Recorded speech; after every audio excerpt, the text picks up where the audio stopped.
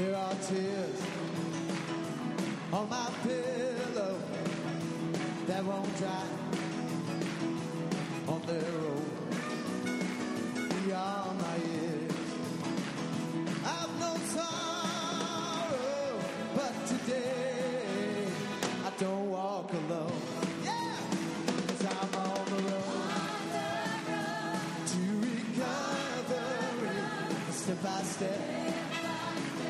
Day by day, I'm on the road to recovery, trusting God along the way, trusting God along the way, trusting God all the way.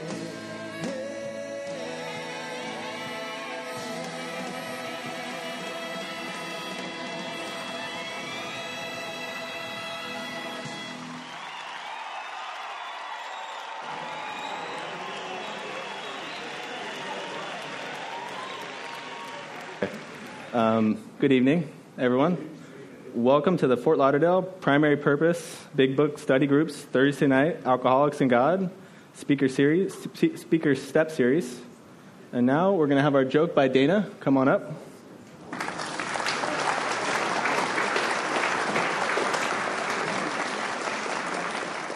Hi, everybody. I'm Dana, and I'm your alcoholic joke teller for the evening.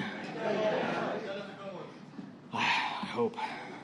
So, I really want to thank you for sticking with me through all the years of drinking and the first 5 years of my sobriety, said the AA to her spouse on her 5th year anniversary. But I'm curious, if I started drinking again, would you still love me? After pondering the question for about 1/10 of a second, her husband said, "Of course I'd still love you. I'd miss you, but I'd still love you."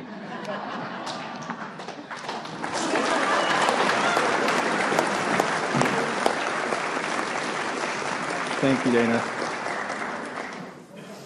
I'm a recovered alcoholic, and my name is Tyler. Thanks for joining us tonight. In a minute, we're going to start our 2-minute meditation, so please take a moment to get situated. Turn off all your devices that make noise, that might distract yourself or others.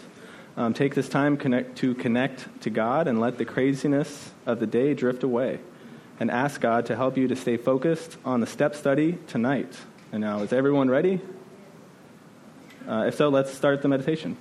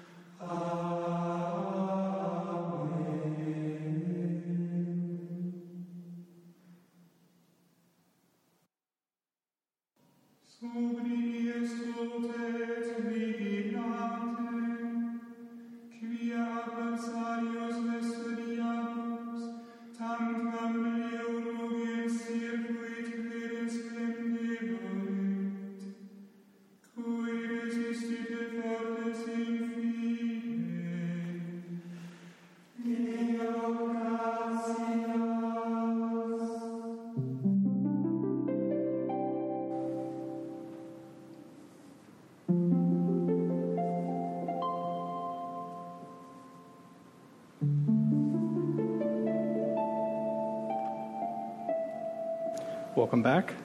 Now let's please join me in the fog light prayer. God, let your love shine through me like a fog light, so those who are lost, sick, and dying can find your love through me. There is a solution from the Big Book, page 17. The tremendous fact for every one of us is that we have discovered a common solution. We have a way out which we can absolutely agree, and upon which we can join in brotherly and harmonious action. This is the great news this book carries to those who are suffering from alcoholism. I've asked Mike to read the Appendix 2, Spiritual Experience. We read this because the main purpose of the 12 steps is to have one, so it's kind of important to know what one is. Come on up, Mike.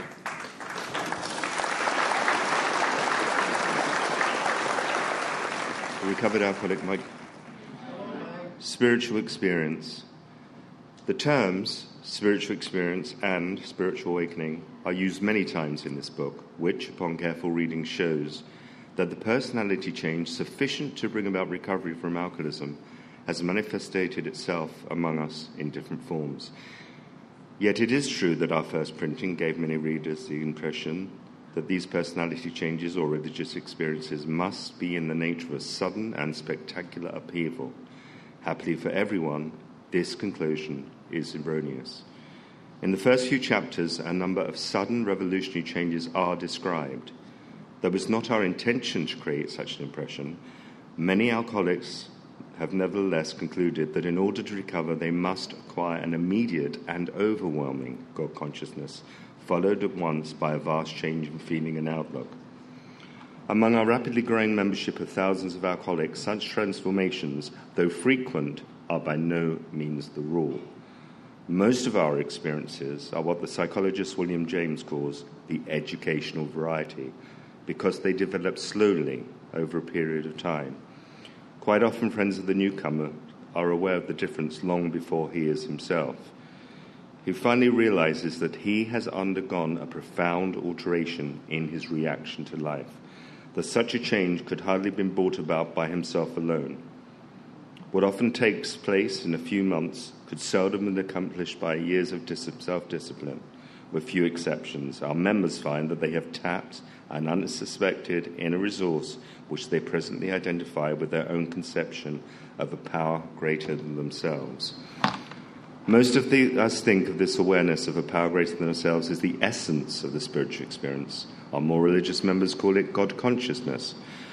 Most emphatically, we wish to say that any alcoholic capable of honestly facing his problems in the light of our experience can recover, provided he does not close his mind to all spiritual concepts. He can only be defeated by an attitude of intolerance or belligerent denial. We find that no one have difficulty with the spirituality of the program. Willingness, honesty, and open-mindedness are the essentials of recovery, but they are indispensable. There is a principle which is the bar against all information, which is proof against all arguments, and which cannot fail to keep a man in everlasting ignorance.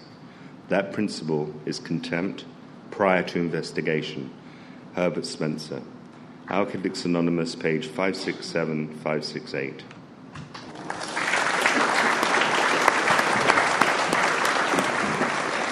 Thank you, Mike. All right, so please refrain from disturbing others by talking or constantly getting up and sitting back down. This is a tech-free meeting, so put your phone on airplane mode or just turn them off. And without further ado, Paulette, we have her for the next 12 weeks. It's a packed room. How about that? Can't wait to hear from you, and come on up.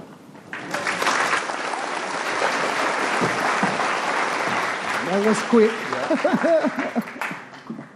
That was fast. I was just settling in. Wow. Haven't done this in quite a number of months. So I feel like a newbie. But I don't want to waste time. I need to introduce myself because I need to hear it. So I'll get into that, and then I need to say something about Mike. So I'm so I would like to start by introducing myself to you the way I was taught to do so when I first crawled into the rooms of Alcoholics Anonymous. And I was taught to say, I am an alcoholic. And I have a home group. And my home group is the One Day at a Time group of Alcoholics Anonymous. My home group meets every Wednesday at 8 p.m. I am sponsored, and I sponsor. And to me, that's the difference between work and working. I do have a sober date, and my sober date is January 28, 1995. And my name is Paulette. Hello, fellow travelers. Thank you so much to this group.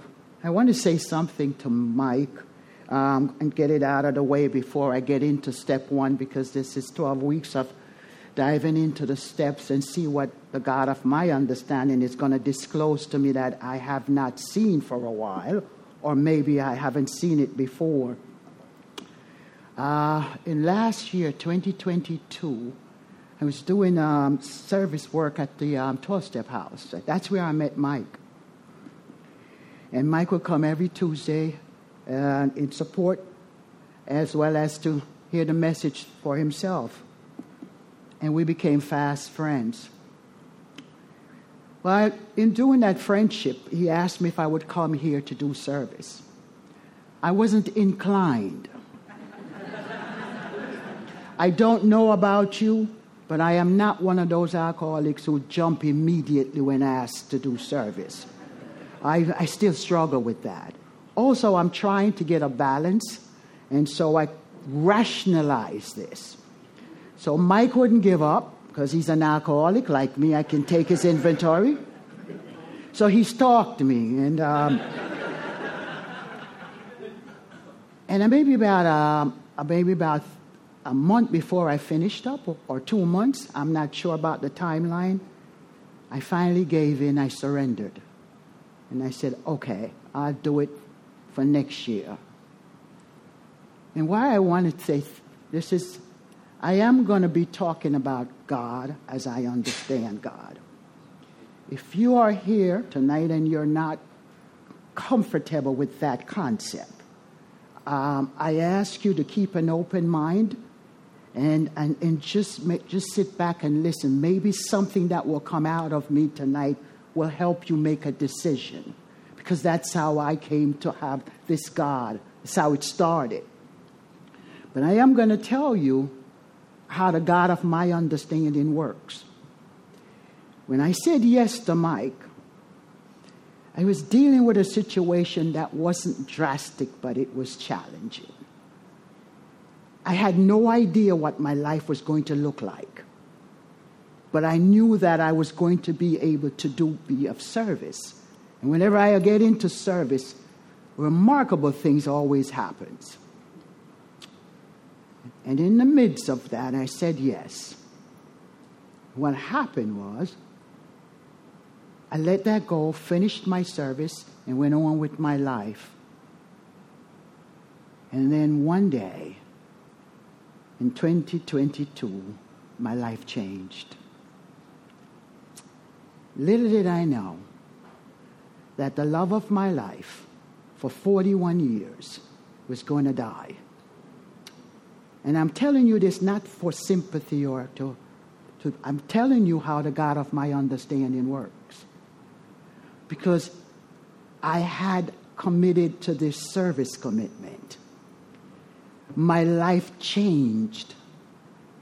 Little did I know it was going to change in such a dramatic way. I don't know why I didn't think it was going to be dramatic. I'm an alcoholic, drama, but it was very dramatic, traumatic. And that commitment is what I held on to, even though I did service here and there. But it was that light at the end of the tunnel that was there for me.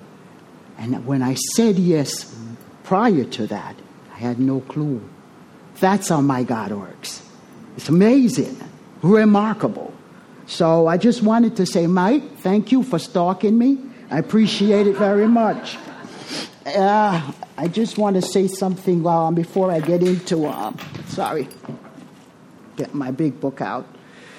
We are on step 1. We're going to start on step 1, and because that's how it works for me. I am going to be sharing about how the step worked for me. I will be sharing about my experiences, my strength, and my hope, working the steps and getting the benefit of the principles in my life.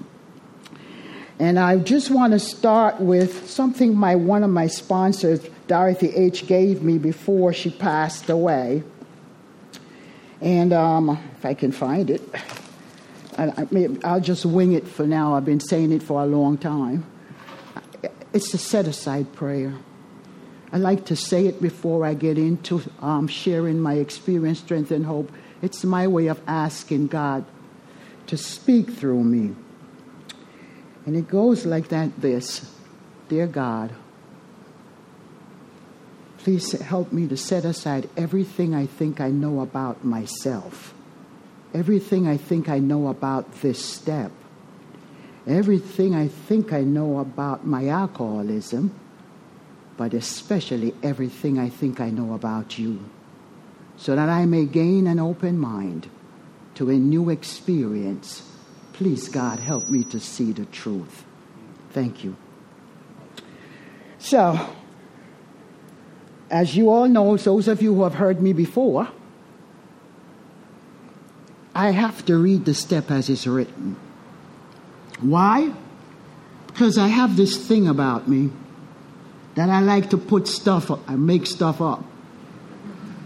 I stopped swearing. I had a nice way of saying it, but it had curse words. So I stopped swearing to the best of my ability. Today I was up to 7 curse words. So I like to read it as it's written. It helps me to remember what the step is asking me to do. And step 1 says, we admitted we were powerless over alcohol, that our lives had become unmanageable. That's what step 1 says. I don't know about you, but when I crawled into Alcoholics Anonymous, I didn't come here to find God. I need you to know that. Full disclosure. God and I didn't have a relationship. So when I looked at the name of this group, Alcoholics and God, I was like, oh, I had to go back and look at what that means. How did I get here? Well, I got to tell you something. I washed up in Alcoholics Anonymous because it was the last house on the block that would take me in. And I'm grateful that I'm talking about the step 1 with Edward. Edward is the name of the love of my life. Edward brought me to my first AA meeting, and I want to tell you something. I want to talk about, while I was rereading the steps through the big book, I like Dr. Silkworth. Love Dr. Silkworth a lot. He's a normie. He was a normie, but he loved alcoholics. And he was on the fire line, as he says, watching us kill ourselves, because he understood what torture alcoholics go through, like myself. And so I was thinking about it when I first was walked to my first AA meeting. Edward took me to my first AA meeting. But I'm going to back up for a minute because I want to tell you something. I break down the steps, no matter how long I've been working them, in bite-sized pieces. It works for me. After all, this is my experience, strength, and hope. It's how it works for me. And as I was rereading it, one word just keep on just sticking out. Just kept going on and on over in my mind. And that word is admit. I don't know about you, but that's a dirty word for me.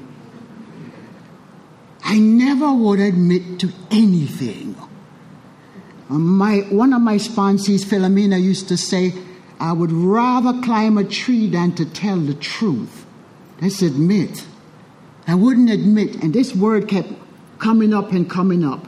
And so I looked at it from a different perspective. What does admit means to me in this first step? And it's telling the truth for the first time in my life. But how did that come about? I think the word for me, through my experiences, admit, really means to me, it comes with a depth and a width, and that it is divine to me.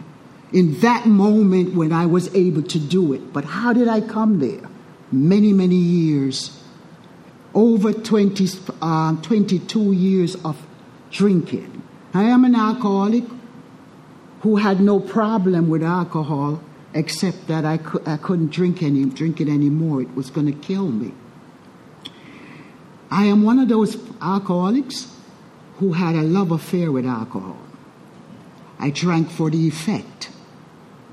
I didn't go out to drink to have conversation. That wasn't my task. My task was to kill whatever was making me ill, at ease, discontented, or irritable, because that was my natural state when I wasn't drinking. And so when I went out to drink, I was one of those alcoholics who didn't go out for just a drink around the corner bar. He was one of those alcoholics who went out for a drink that lasted 4 days. So I'm serious about what I'm telling you, that my illness, my alcoholism, is serious. I wasn't one of those women who crossed my leg and drank out of champagne glass with pink-colored liquids. I am not one of those alcoholics. I am one of those alcoholics who drank no ice, straight up, and out of the bottle, if that called for it. I drank only with men, because you didn't talk too much. Women talk too much. You know, I am describing the type of alcoholic that I am. Okay? I have to tell you this if I'm going to tell you how I came to the word admit. Because to me, that was the crux of the whole thing. If I couldn't do it, I wouldn't be standing here. And so, this is the person that I was when I was drinking. And so, I did not have to do any kind of controlled drinking, as it talks about in the solution. This is a solution. I am not one of those alcoholics who tried to control her drinking. See, I've never cheated on it. I was in love with it. When you're in love with something, you don't cheat. You do everything within your power to make sure it never leaves you. That's me and alcohol.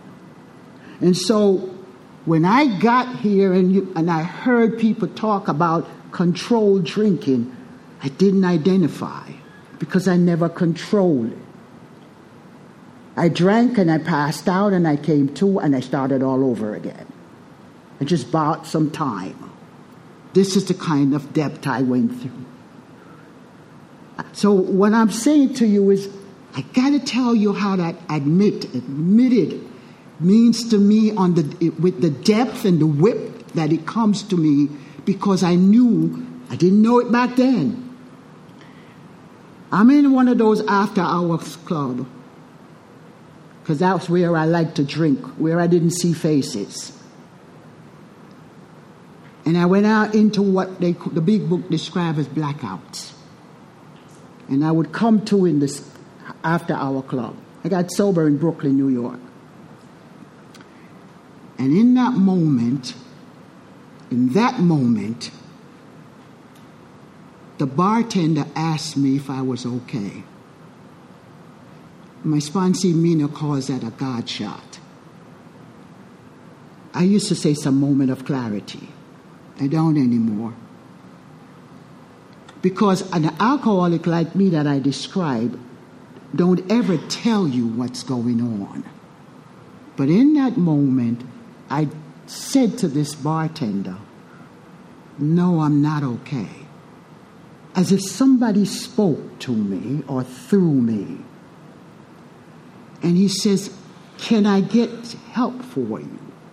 And I said, Yeah. Now, I've been doing this for a very long time, and I've never ever called Edward at home. And yet I gave this bartender Edward's number. And he called Edward. Now, if you drank in the kind of places that I drank in, they don't do stuff like that.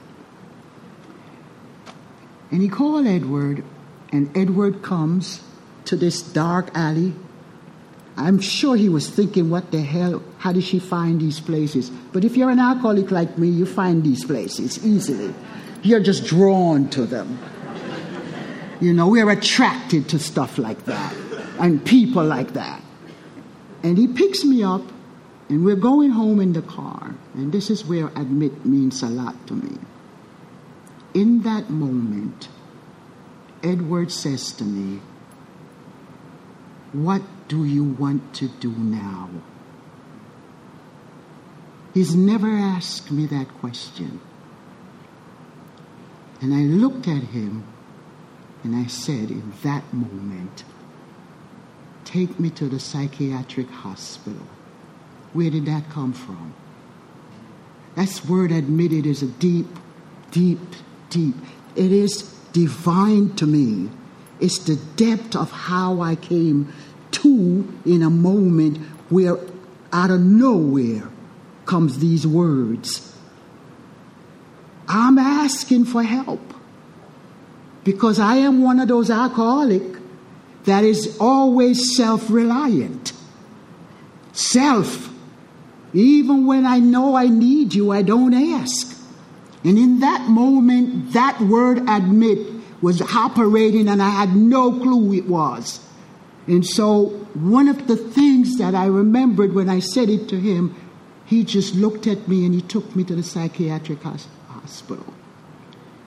That word continues to operate through my 3-day weekend in the sobering station at Kings County Psychiatric Hospital.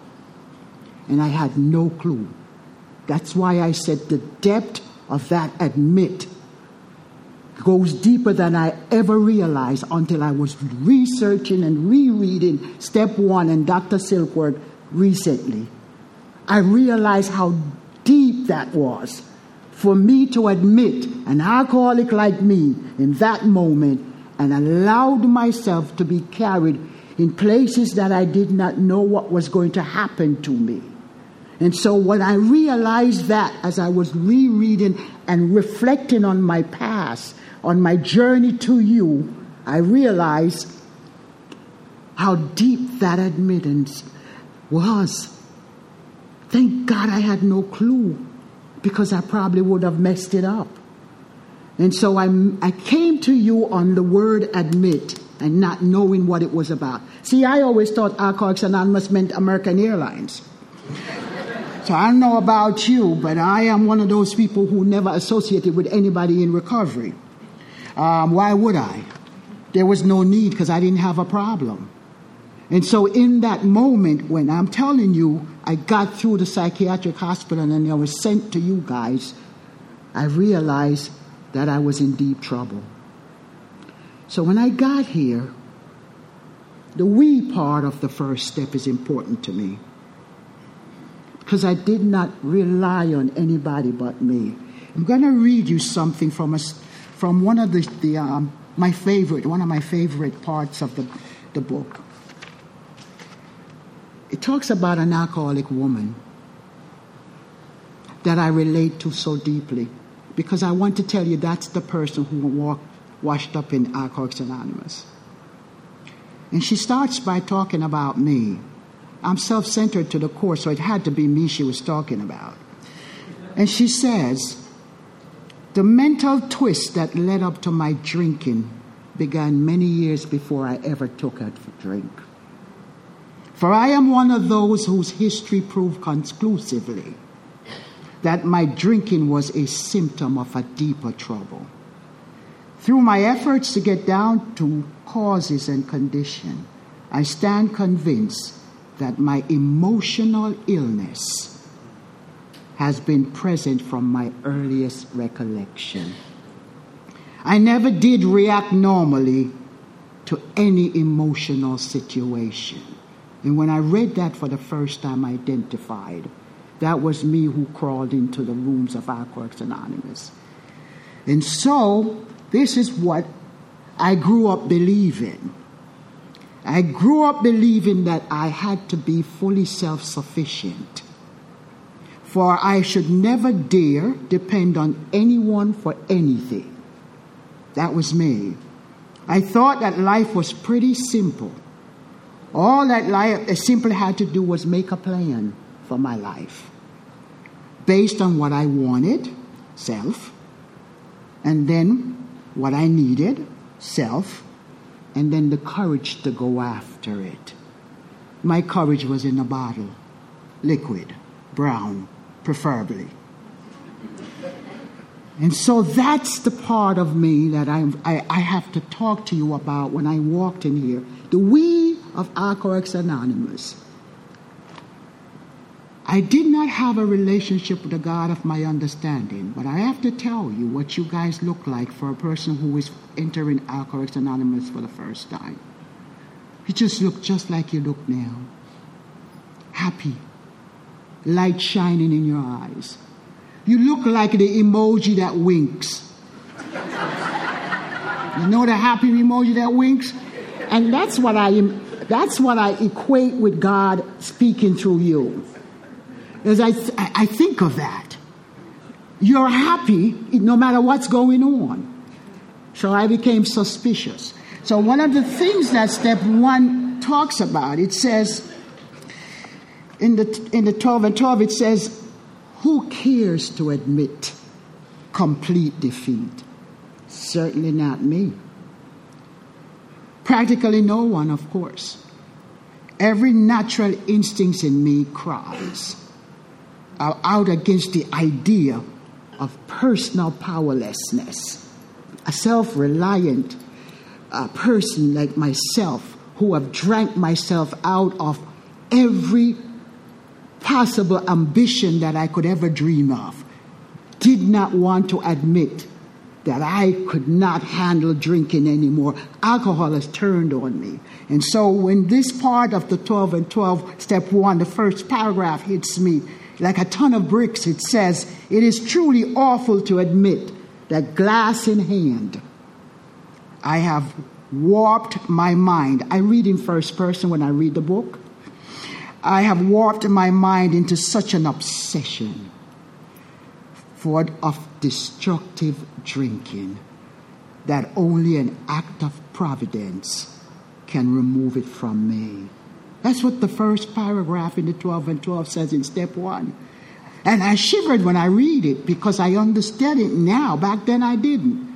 But the we was you. Here was a group of alcoholics that have been recovered from what I did not know what I had. So I had to go through Dr. Silkworth, my favorite normie. And I had to find out what is it that I got. Step 1 is talking about that I have to admit that I'm powerless over alcohol. And I have to have something. And you can't solve for me. I can't solve anything unless I know what the problem is.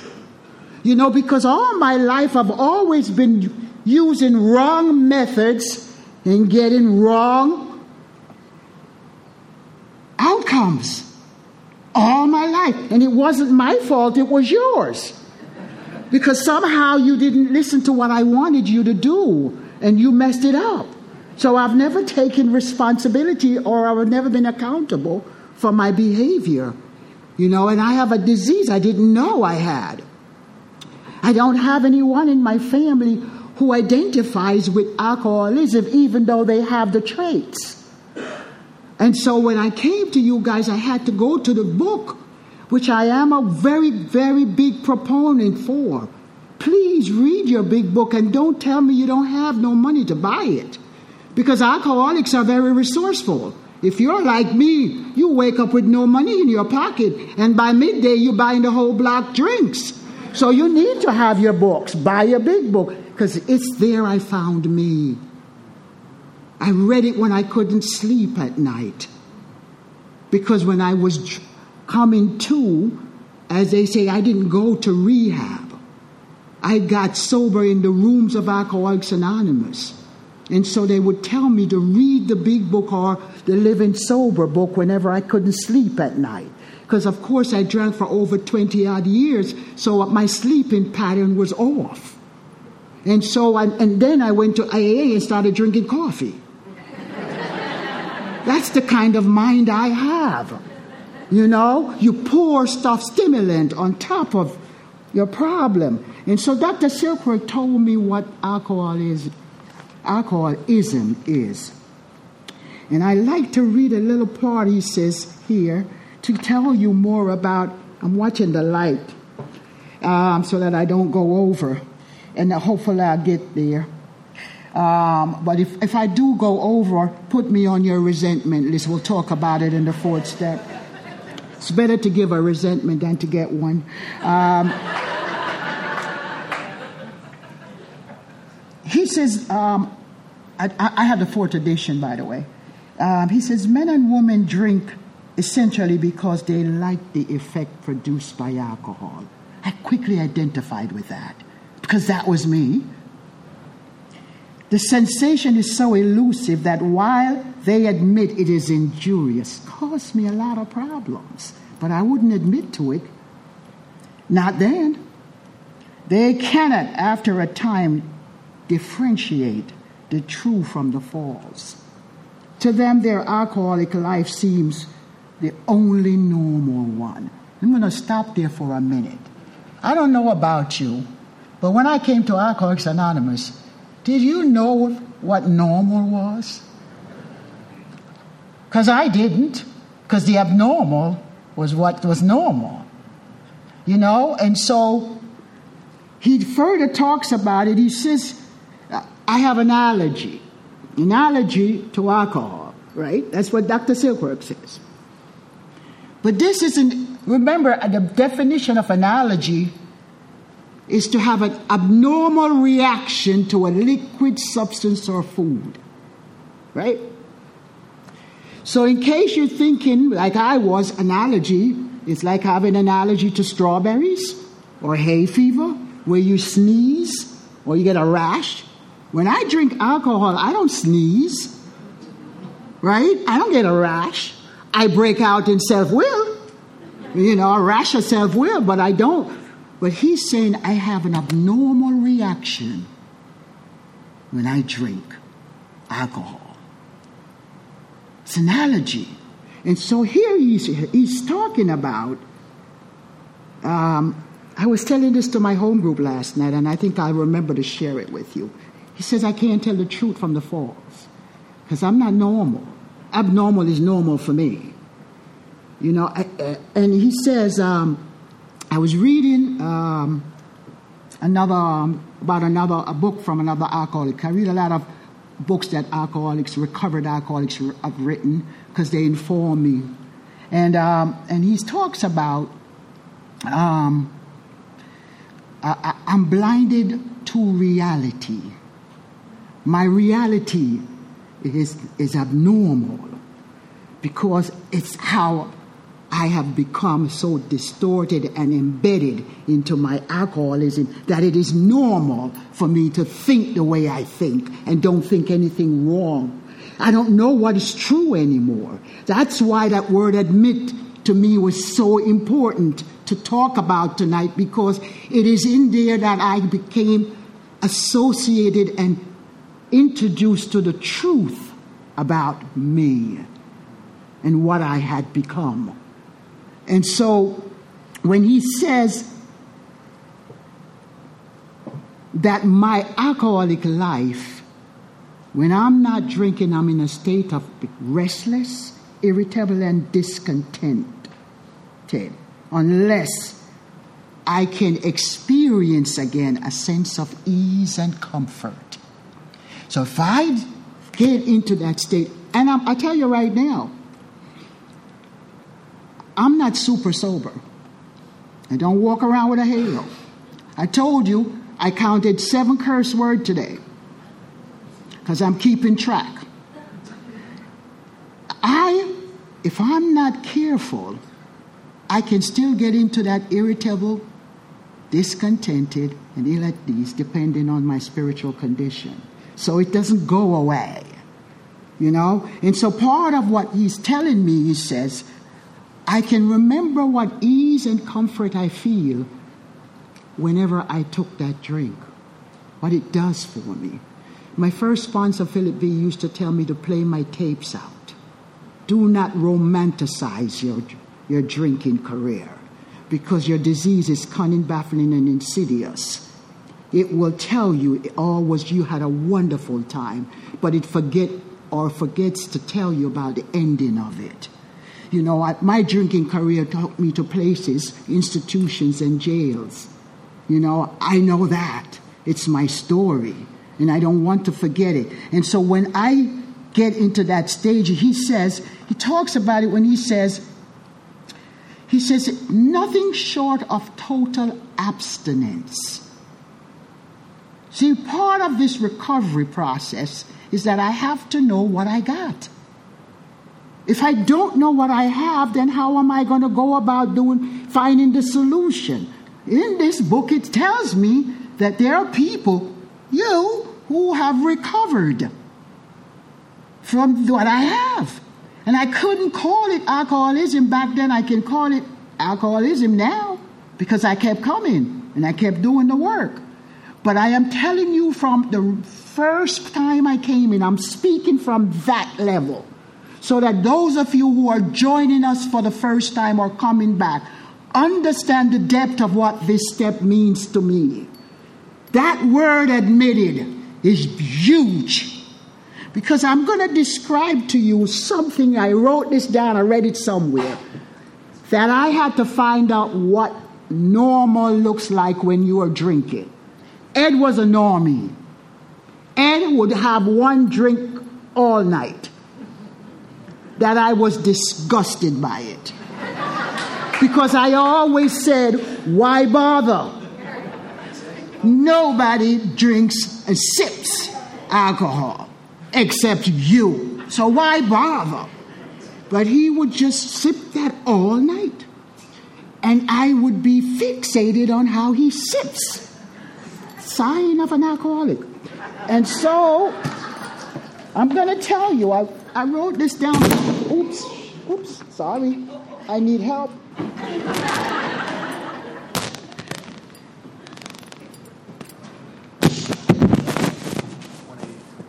I got it. That's what alcoholics do. Do you mind holding your hair back for me? Can you hold your hair back for me? Thank you so much. It's my hair. You can touch it.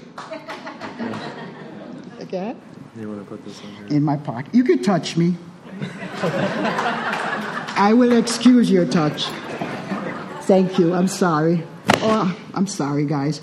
I wrote this down and I wanted to read it to you, what I look like when I take a drink. Because I had to find out what abnormal is. I'm going back and forth because I want you to understand how I look at admit today.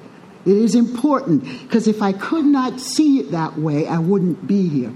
And I know to my innermost self today, alcoholism is a disease that I have. And I had to diagnose it myself. This is a beautiful thing about this program that I have been blessed with. It allows me to diagnose myself. And I am an alcoholic who used to write my own prescriptions. And Alcoholics Anonymous gave me permission to do my own diagnosis. What's not to love? Because now I can diagnose me.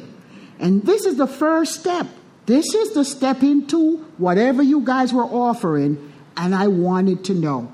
So I went out to look at what is abnormal and what is normal. I had to find out. It is important for me to know.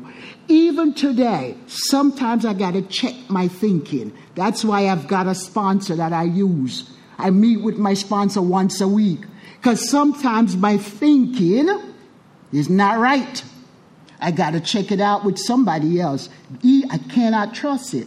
And so I wanted to tell you, I wrote this down because somebody else wrote it. Another alcoholic, like I told you. But I want to tell you what happens to Paulette when I take a drink. So I can tell you how I saw myself and it was normal. Because when everybody else comes home, including my dear parted Ed, he takes a drink and he sits in his comfortable chair and he puts his feet up and he says, ease and comfort, as Dr. Silkworth says. That's not me. Never was from the first time I took a drink. And after he takes a sip, he may not touch it for the rest of the night. He'll get up and have dinner and then go to bed. That's never been me. You have to understand the disease I have. And then this is what happens to me. When I take a drink, instantly I respond. How do I respond? I'm going to describe it. It passes my lips first. And when it passes over my lips, I get a tingle. Then it crosses over my teeth. And then my teeth start chattering up and down. Something magical is happening. And when it hits my tongue, I can feel my tongue expand and swell. And thank God this alcoholic wrote this down because I have to remember it. And then it says, once I feel it swelling, and it reaches my cheeks, and then my cheeks flutter in and out. What happened is that I can feel it passing through my sinus cavity. One sip. And what happens? It hits my forehead. And once it hits my forehead, absolutely indescribable, wonderful. And I haven't even swallowed that sip yet. That first sip is still in my mouth. Once I do swallow it, great things will begin to happen. My chest or my breast will expand. And then alcohol will hit my stomach and explode like a bomb. And then it starts racing up my arms. And what happened is, I reach out my hands and finger and everything starts to vibrate. One sip. And then, I'm 5'11", but I feel like 6'2". One sip. And then it hits my feet and my toes. And here is the kicker. I get an intense feeling to get up and go and do something incredible. What happens? I disappear.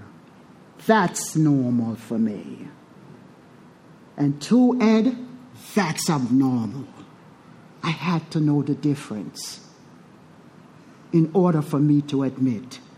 And so when I start to come into AA and start to get into the book and listen and read, I had to read the big book every day. I realized that a drunk like me has to understand what I have so that I can move into the solution, because there is a solution. And that solution is the God of my understanding, a higher power. Back then they would say it was a group of drunks, or good orderly direction for drunk people like me who was hesitant. But when I talk about being powerless, it's talking about, for me, I had no power over alcohol.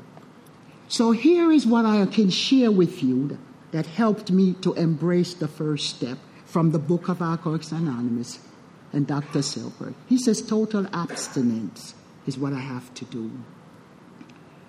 So if I have a body, if I can't drink because of my body, and I can't quit drinking because of my mind, then I'm powerless over alcohol. If I can clearly see that in the things I have described to you, and Dr. Silkworth is telling me that I am powerless over alcohol and I have a problem.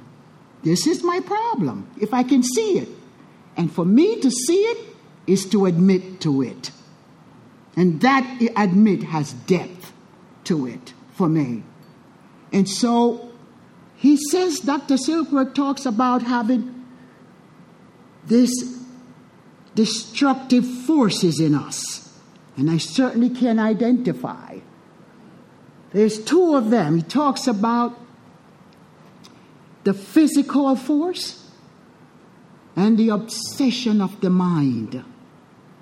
And I sure know what it is like to have an obsessive mind. Because an obsession is an idea that once it gets into my mind, no other idea gets in. It's overshadowing everything else, no thought. People would say to me, standing beside me, my own child, and he would give me that look that, Ma, don't drink no more. And it's as if he wasn't there. Nobody tells me anything and I hear it. Because all I hear is whatever my obsessive mind tells me. Also, what Dr. Silkworth was talking to me about is that if I have this kind of obsessive mind, and I recognize that it is in my mind, that my mind is out to kill me, because once that obsession to drink is in here, and no other idea or thought gets in it, it's only a matter of time before I act out on it. The actions I'm going to take if nothing interferes with that idea. And he says, what happens is if nothing interferes with it, I'm back on the wheel again. And he's talking to me when he says that because I'm defiant. I don't understand that I am powerless yet. I need to go out and do some more research. And so all these things are running through my mind as I sit into a meeting and hear people talk about going back out. This is what happened. You pick up where you left off, stuff like that. Because you know how we are. We have all these slogans. And I'm like, I don't know what the hell they're talking about, but I'm going to listen. And I'm telling you, when I read it, I understood. Because he says, once that obsession is there, if I don't do something about it, sooner or later I'm going to act out on it. And this self-destructive force that is in me, as an alcoholic, we have it, he says, it's going to lead me right back to where I was. But I want to tell you something.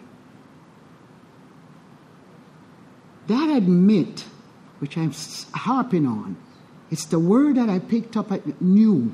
I always pick up a new word when I do the steps and review it. I think I will call it grace. Undeserved favor. At a moment where I didn't think I would deserve any kind of help. When I admit that to Ed that night in that car on the way to the psychiatric hospital, that moment that I used to call moment of clarity was a moment of grace. That God, in his own infinite wisdom and mercy, the serenity prayer, God grant me the serenity to accept the things I cannot change, powerless over alcohol. The courage to change the things I can by coming into an Alcoholics Anonymous meeting and sitting down and telling you I need help. But the most important part of that serenity prayer is the wisdom to know the difference. I knew then when I admitted that I was powerless over alcohol, that was now the last part I was asking. And when I say God grant me, I'm asking, I am admitting that I have something wrong with me, and I now know. So total abstinence, he says. Please do not be like me. When I came into my first AA meeting, I was smoking marijuana. That isn't the program that works for me. Thank God for old-timers who speak about the truth. And the speaker said you can't be sober and high at the same time. and it stayed with me because I was mad at him. What the hell is he talking about? And when he said that, that was the only thing I heard in the whole meeting. I couldn't wait to ask my sober friend Evelyn, who had 1 year, what the hell is he talking about? And she said, total abstinence. No mood-altering substance in your system. So I go home, total abstinence. Dr. Silkworth talks about it in the doctor's opinion. And I took my marijuana oriental dish off my dresser, and I marched to my small bathroom, and I had a funeral. And I dumped it down the toilet, and I cried real tears for the first time. Took me years to cry real tears in AA after that. But that caused me to call, because I admitted that word has depth and width and is divine. It brings me to see myself through the truth of who I am. But not only does it have depth, it comes with humility. That is whispered in step 1. And so I am trying to share with you that through my own recovery and reading these wonderful words, as my friend Doc always says, thank God they wrote it down, is that step 1 was just the beginning. I think in the book he talks about it's like laying the first slab of concrete. You're building a house. And the first step is the first slab of concrete. You know you can't lay on this concrete forever because you're exposed to the elements. And so you need to build the rest of the rooms on this house. And the first step gives you the foundation. So total abstinence, Paulette. You're powerless. What powerless looks like. I already told you. I cannot control my drinking. My mind, I can't quit drinking because of my mind. And I can't stop drinking because of my body. My physical craving is just as intense as my mental obsession. It's like scratching a rash until it bleeds. That's the kind of alcoholism I have. And so when I understood that, not very much in the beginning, but enough to scare me, because they say you can't scare an alcoholic. I believe you can today, some of us. I realized that coming in to Alcoholics Anonymous, how blinded I was to reality. And I am going to tell you this little thing I read recently by Joe McHugh, wrote it, from Charlie, Joe and Charlie. And I hope I don't mess it up. It was a father writing a letter to his son. I told my home group last night I wasn't so good at it, so I'm hoping I'm better tonight. He bought 2 horses. And he's having difficulty telling them apart. So he's writing to his son. So he says, I don't know what to do about telling these 2 horses. I don't know. So I'm going to try a wrong method. Remember I told you about me, wrong method. I'm going to do something. So he trims the tail on one of the horses so it would be shorter, so he could tell them apart. But you know, it grows back. So now he's back to square one. So then he tries putting chalk on the hoof of the horse. But of course, the horse walks in water. The chalk is gone. And he's in a dilemma to tell these 2 horses apart. He cannot differentiate these 2 horses. And then he says to his son in the last line of the letter, he says, I don't know what else to do about this black horse and white horse. Can't see that he had 2 different color horses from the beginning. Sounds exactly like me. I'm blinded to reality when I'm in the throes of my disease, as step 1 talks about. I can't tell the truth from the false. I have no power to do that when I'm in the midst of my disease. And I shared it with you. And so that's why that word admit is important to me. Because if I can't admit to this, then all is lost. Because all the remaining 11 steps that we will be going through will mean nothing. Because I will not be able to do any of them. If I cannot admit that I am licked, John Barleycorn has finally got me over the barrel. And the love of my life has finally turned on me. And the fear that I have always dreaded over the years, that what will I do when alcohol does not help me anymore? It stopped working. What do I do? God, in the word admit, as I understand, God showed up and said, this is what you do. And I crawled into these rooms and I absolutely sat in these rooms at the back of the room, not knowing what was going to happen to me. I call it a mustard seed of faith. And when I sat in the back of the room, I was just, I call it break glass upon emergency. Because that's the kind of prayers I did. And I hope that somehow I'll be relieved of my alcoholism. And for now, I'm going to tell you this, and I'm going to end with something I wanted to read to you. Because I think I'm going over now, eh? Am I? Yeah, okay, I'm going to wrap it up now. I don't want to be on your resentment list.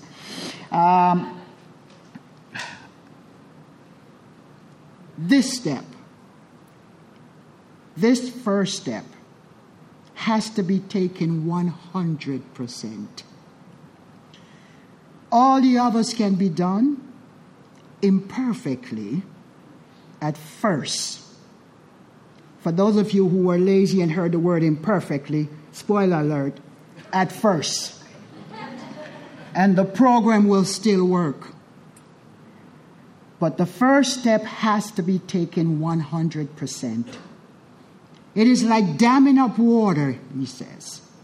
If you dam it up 99%, the dam will break. But if the water is dammed up 100%, it will be forced to seek another way out. The first step is about surrender. The surrender involved in facing the truth. Admit. Father John Doe, one of our benefactors and great person, thank God. That step one is the only non-spiritual step. I have to make it alone. I've got to take it alone. But I believe the ability to make it is what I believe in admit. It's grace.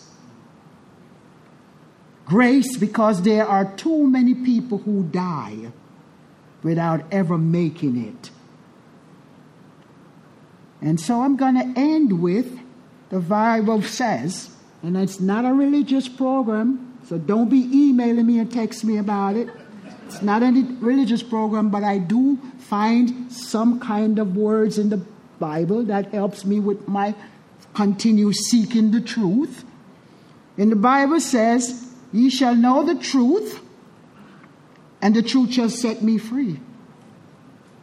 And it's from John 8, verses 32. And in this step one, I am just about to make a beginning. And here is what Jesus says in one of his teaching. He says, give up on you, which means give up on self-reliance. Surrender. Admit, Paulette, and great things will come. Thank you.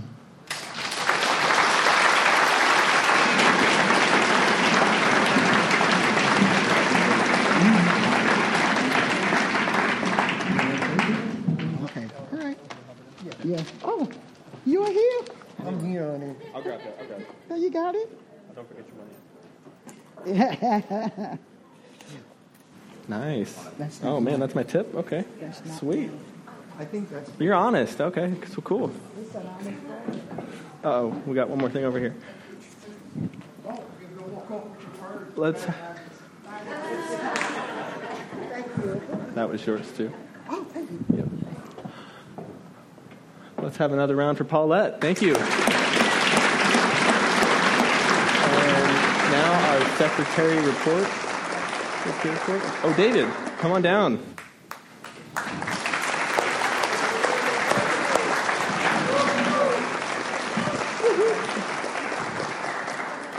Hi, my name is David, and I am your alcoholic secretary. Oh, recovered alcoholic secretary. In keeping with the seventh tradition, which states that every group shall be fully self-supporting, declining outside contributions, the baskets are now going around.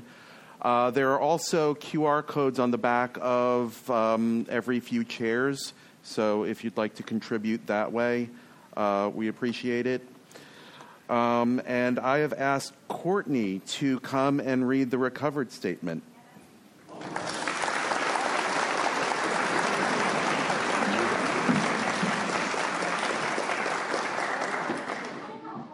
All right, Courtney, recovered alcoholic. Whoa, can't do the microphone. Okay. Oh, please. So recovered. We are not cured of alcoholism. Recovered but not cured, that presents a conflict to some alcoholics. If we were cured, we would be able to drink responsibly. No, we are not cured. The allergic reaction to alcohol will remain with us for our lifetime, but we have been restored to sanity.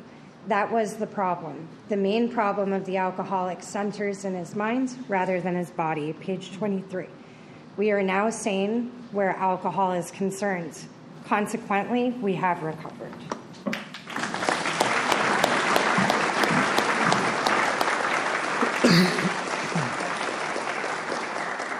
1940s style big book sponsorship from Forward to the Second Edition, Alcoholics Anonymous. Of alcoholics who came to AA and really tried, 50% got sober at once and remained that way. 25% sobered up after some relapses, and among the remainder, those who stayed on with AA showed improvement. What we've seen, felt, come to believe, and experience is that God has not changed over time, and neither should the sacred approach back to his loving arms. The statistics above suggest a 75% plus success rate. Is there anyone here who needs a sponsor? Okay, we have a couple of people. Please come to the front of the room at the end of the meeting and somebody will speak to you. Okay? Can I have a show of hands of recovered alcoholics?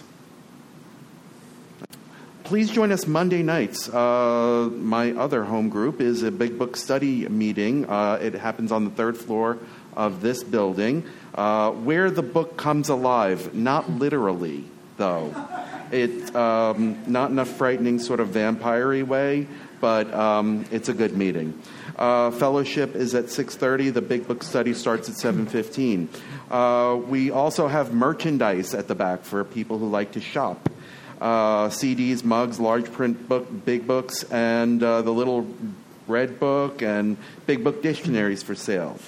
We meet here every Thursday, starting promptly at 7:15, and we ask that you be courteous and ready to begin at the sound of the bells. See you next week. Thank you.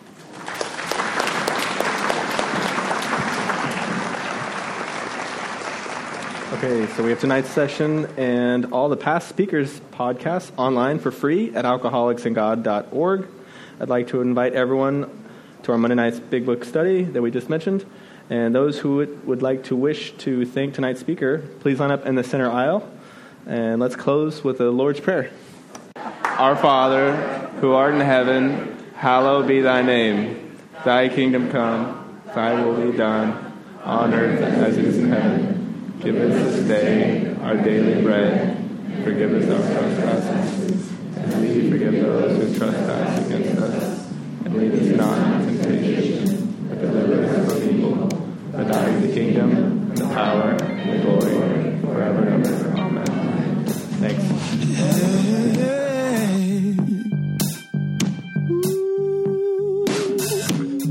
is heavy, my soul is thirsty, body's aching. I am desperately in need of restoration. Yeah, and I am ready for you to take me higher. Yeah, the only thing that I can do is keep on praying. 'Cause on my own I just can't get it right. It doesn't matter how hard I try, but with you I become a much stronger man. Getting on my knees puts me back on my feet again. Load is heavy, too much accumulation. Yeah. These possessions that I have amount to nothing at all. And I am willing to hand over every one of them, 'cause they won't profit me anything in the end. On my own I just can't get it right. It doesn't matter how hard I try, but with you I become a much stronger man. Getting on my knees puts me back on my feet again. Getting on my knees puts me back on my feet again. Never again will I wander without you alone in the wilderness. No, I won't. Will I offer to you anything less than my very best? Oh, Jesus, never again, never again. Now that I understand.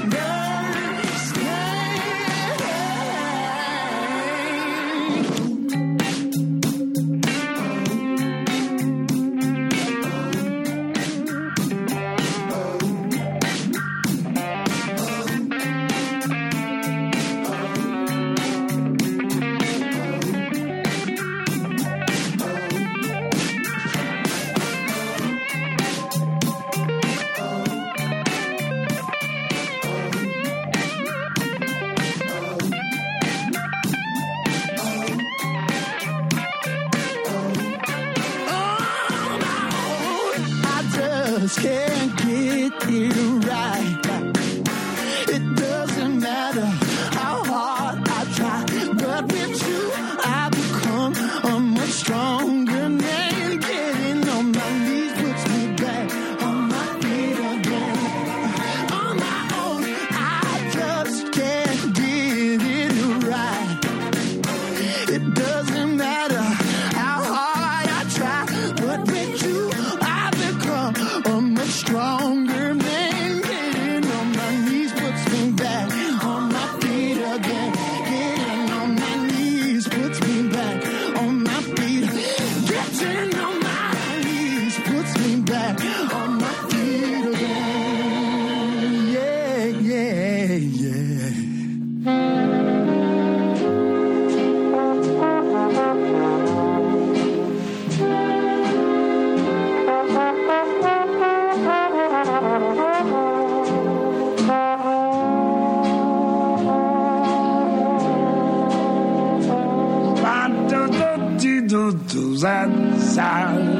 Oh, when you smiling, when you smiling, the whole world smiles with you, yes, when you laughing. When you're laughing, yeah, as the sun comes shining through. But when you crying, you bring on the rain. So stop your sighing, baby, and be happy again. Yes, and keep on smiling. Keep on smiling, baby. And I hope the world smiles for you.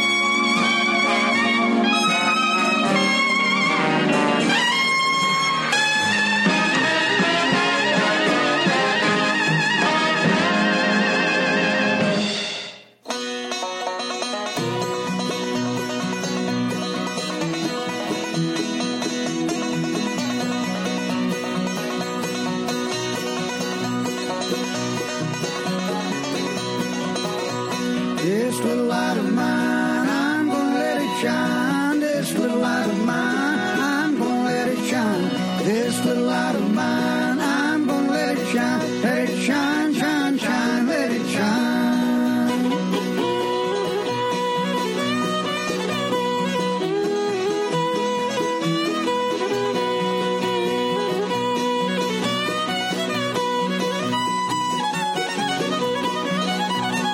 Everywhere I go, I'm gonna let it shine. Everywhere I go, I'm gonna let it shine. Everywhere I go, I'm gonna let it shine. Let it shine, shine, shine, let it shine. This little light of mine, I'm gonna let it shine. This little light of mine, I'm gonna let it shine. This little light of mine, I'm gonna let it shine. Let it shine, shine, shine, let it shine.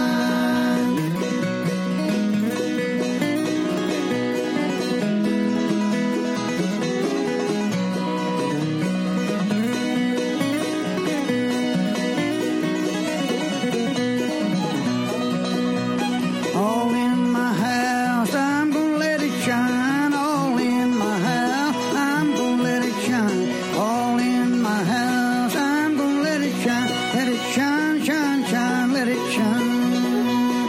This little light of mine, I'm gonna let it shine. This little light of mine, I'm gonna let it shine.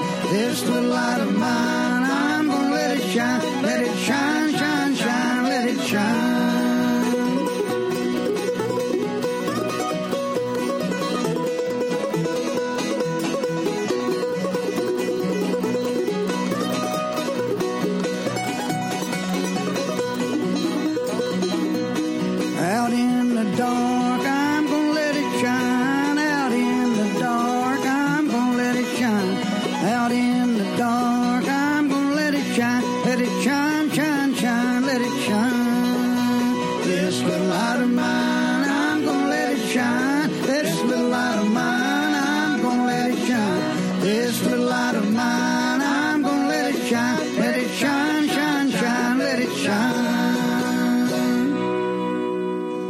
All right, Michael Chase, here's that song you've been asking me for a million years. I finally pulled it out the corners of my mind, and here you go.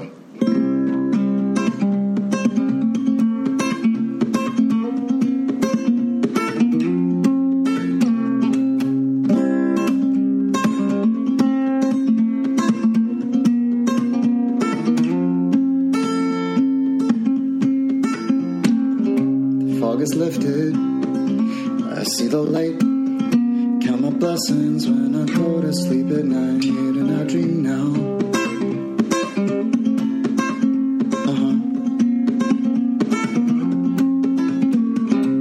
Fear has left me and I'm standing tall. A pile of bricks now lies where once there stood a wall that I hid behind. For all this time, sometimes it takes a burning bush or a great white light to set you right.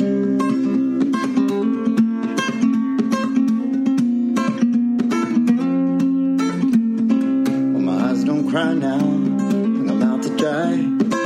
Pity party's over, the guest of honor has arrived, and he's on my side. For the first time in my life, are green now, growing vines. They twist and turn each way, flowers blooming all the time right outside my door, like never before.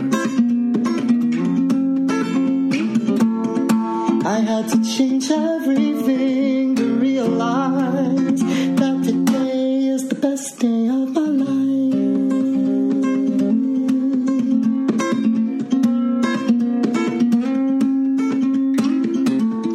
This broken man had traveled far and wide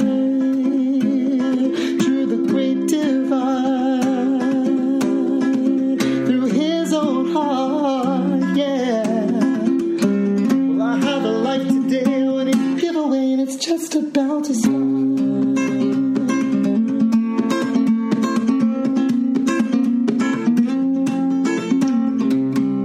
So I face each day brand new way, show up and plug in my guitar, and I play my songs, and people sing along, and stomp their feet and raise their arms. And here in this moment that we share, nothing could compare.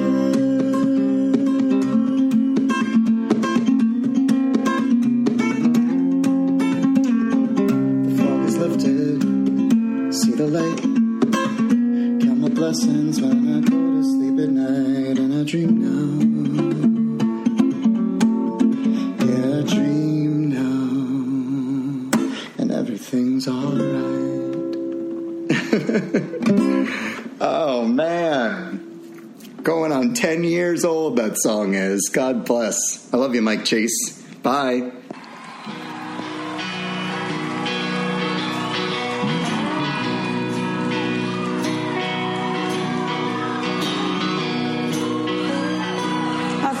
This one, don't you?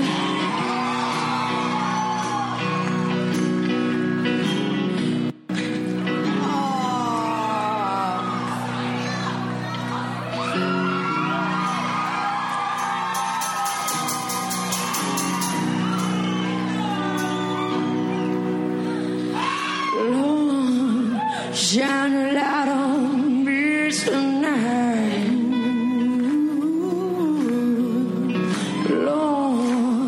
Shine a light on me tonight. There ain't no place for a woman like me. My hands are dirty, but my soul is clean. So Lord, shine a light on me tonight. Taking these feet as far as the road. Work these hands right down to the bone. Work these hands right down to the bone. I've worked so hard for someone I don't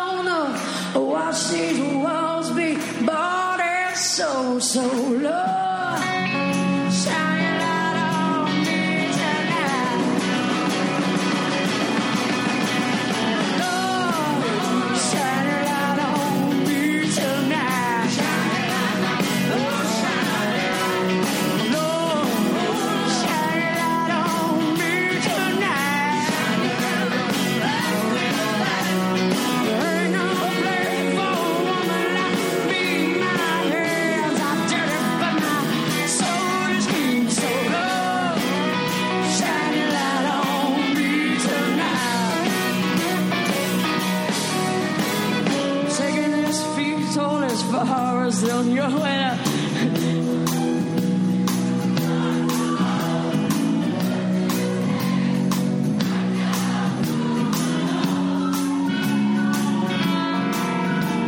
See, I once was young and free, baby.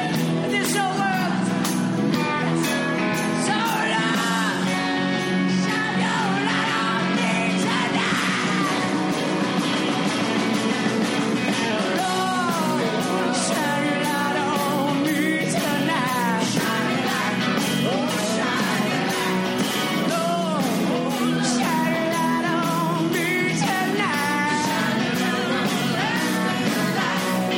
Ain't no place for a woman like me. My hands are dead, but my soul is clean. So Lord, shine your light on me tonight. Oh, won't you shine that light, son?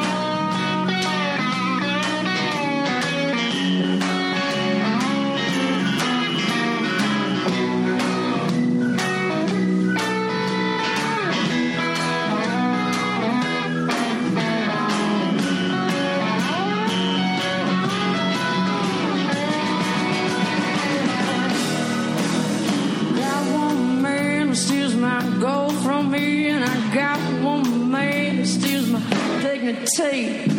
Got one man that just won't say